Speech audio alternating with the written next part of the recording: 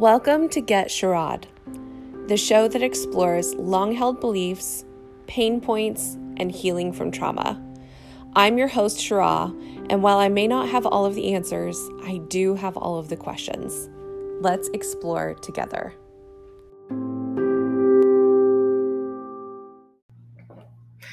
Hello there. I am so excited to be continuing our series on love. One of the things that I wanted to cover, especially in this episode, was there are some structures within love that help us know when something is love and when something is not.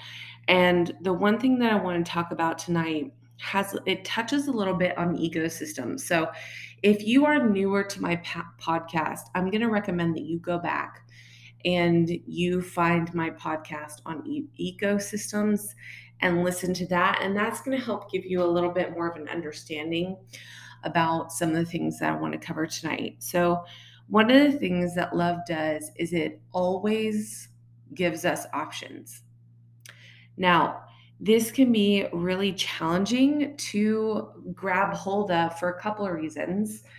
The first is sometimes we don't like the options that we have.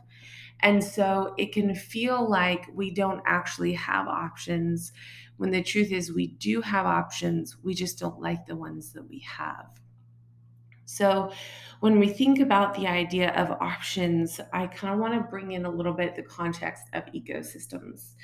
So when you're in an ecosystem of poverty or scarcity, I want you to imagine being a person that is starving, okay? And when you're starving and you come up upon a table that's covered in food, you're not going to be too picky about the kind of food that you're putting in your mouth, mainly because you're starving and you don't need to be picky. You're just trying to survive.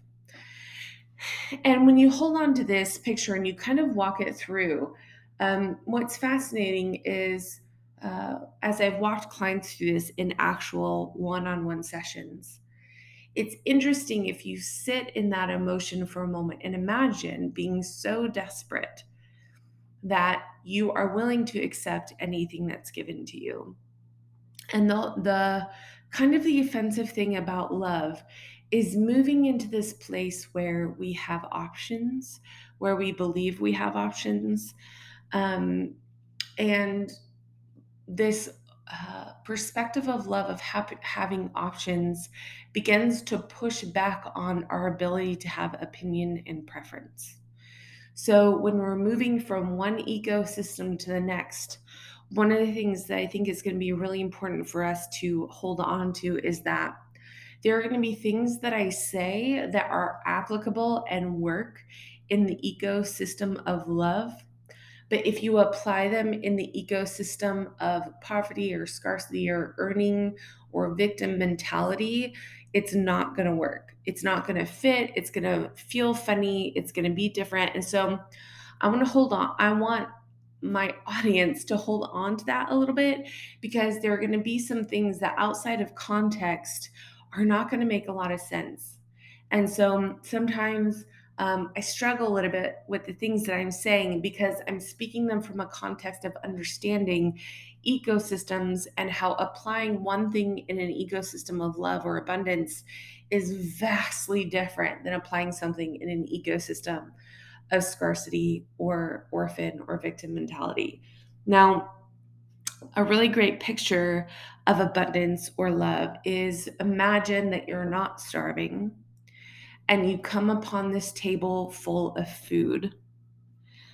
And when you approach the table of food, you see a ton of variety of things. Now, when you imagined yourself as the starving child, or not child, but starving person approaching the table, one of the things that I like to point out is when we're starving and we approach a table of food and we're not picky about what we put in our mouth, the problem that we face there is that once we satiate our hunger and we look at the food that we've put in our mouth, oftentimes it's food that is spoiled or rotting or has bugs in it.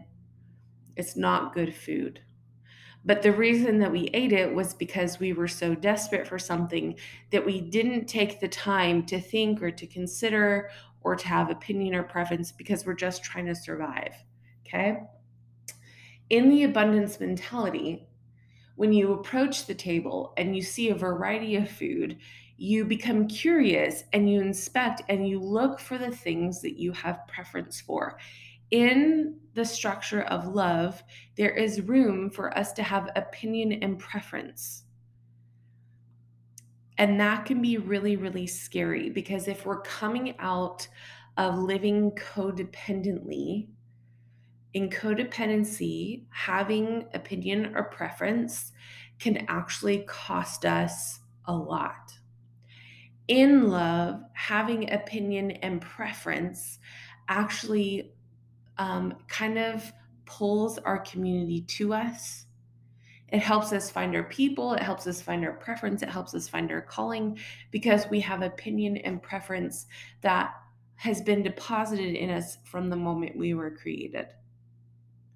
And so in love, there's this structure of we always get options. And I have found when I look back over my life, when I think back to all the places where I didn't feel like I had an option and I made a decision, it was very clear to me that I was not making a decision from love, that I did actually always have options. I just may not have liked the options that I had. And the further and deeper I get into love, the more that I find that my opinions and preferences are really important as they guide me towards my community, as they guide me into my calling, as they guide me into the things that I enjoy in my life. And that can be really scary. Think about it for a moment if you started telling the people around you no. Not because you didn't love them, not because you didn't care, not even because you didn't want to, but you started telling them no because you're like, not today. It's a preference. Like, oh, I just, no.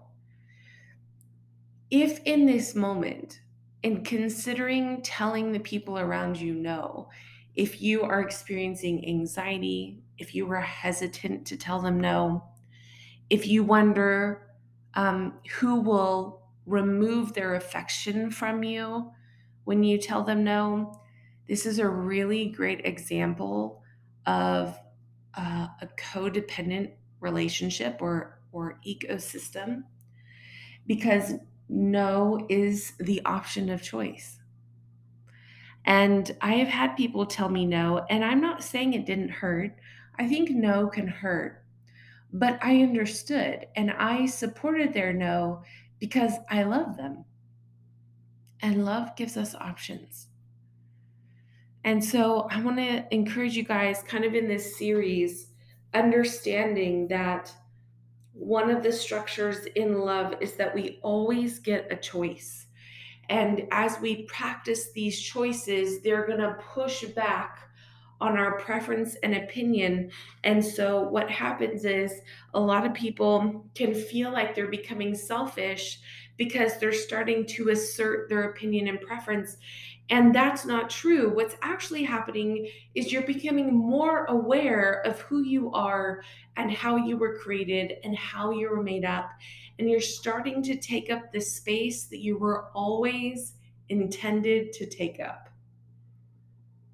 In love, our preference and opinion is invited and celebrated, and we always have options. And the really difficult thing about this is, as we're coming out of codependency or poverty or scarcity or orphan mentality, is having an opinion or preference or having an option could actually be death. Like, it could mean death to a relationship. It could mean the end of something. It could mean someone's withholding something. We could be punished, right? There's a lot of lack in having an opinion or preference in scarcity mindset. Most often in scarcity mindset, you better take the last of whatever there is because you never know what is coming next. In the abundance mindset in love, you're allowed to say no to what's in front of you because you have the hope that love creates options. And if what is in front of you doesn't align with your values, if it doesn't align with your opinions, if it doesn't align with your preference, you're allowed to say no. I want to be very clear. This is not this is not permission to go out and beat people over the head or to be a jerk or to be a person that doesn't give space for other people. This is giving you permission to say no to something that's in front of you because it doesn't align with who you are. In that space, when we start making those decisions, when we start saying no, what happens is our eyes begin to open to the other options that are around us, to the table in front of us that's full of 100 different foods, and we get to choose which ones we like and which ones we put on our plate. And that can be really scary when we've grown up in the context or in the ecosystem of there never being enough. I think the interesting thing about this is there's 100 million different ways and questions to push up against this. But what I really want to encourage you to do is start considering this mindset that in the ecosystem of love, there are always options. Love loves options. And in this place, um, this is where we begin to fall in love with who we are. This is where we have permission to fall in love with who other people are. And this is where we get permission to allow people to think differently and have different opinions and have different preferences without us cutting them out of our lives. I think that's a really important thing to pay attention to because love gives us the option to be in relationship with people who may not necessarily agree. If I sit down at a table and there's 10 different kinds of breads and 10 different kinds of cheeses and 10 different kinds of meats, my plate may be full of a variety of food that the person sitting next to me doesn't have the same variety on their plate. It doesn't mean that we're not at the same table. It doesn't mean that one of us is more worthy than another.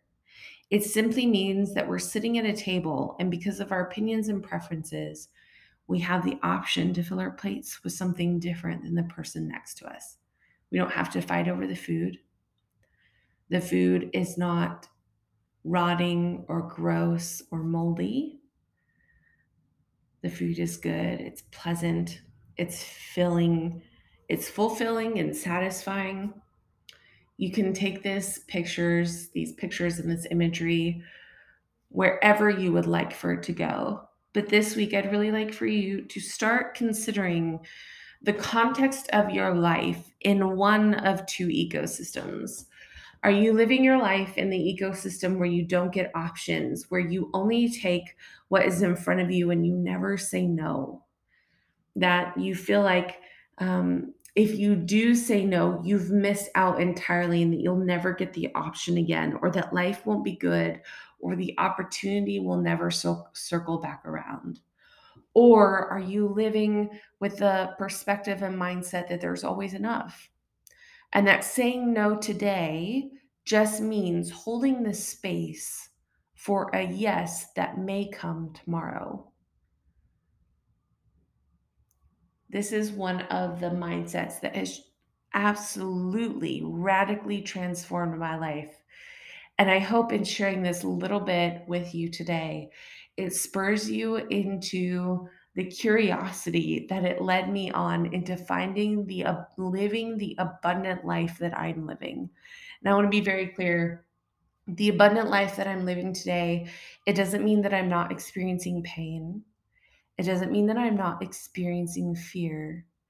It just means that those are not the driving factors in the choices that I make in my life. I'm living a beautiful life that I absolutely love, full of people who love me and support me and who are cheering me on. Do you know that you have the permission to live a life that is obligation free, where your life is full of doing things that you love with people who are cheering you on and supporting you every step of the way. Do you know that you have permission to live an abundant life? Thanks for listening to Get Sherrod. Before I go, show some love for your favorite podcast by leaving me a review and sharing this episode with your friends. To stay connected, follow me on Instagram at sherrod.janelle, or if you're interested in starting your own journey to healing, check out my website, sherrodjanelle.com. You can find the link below.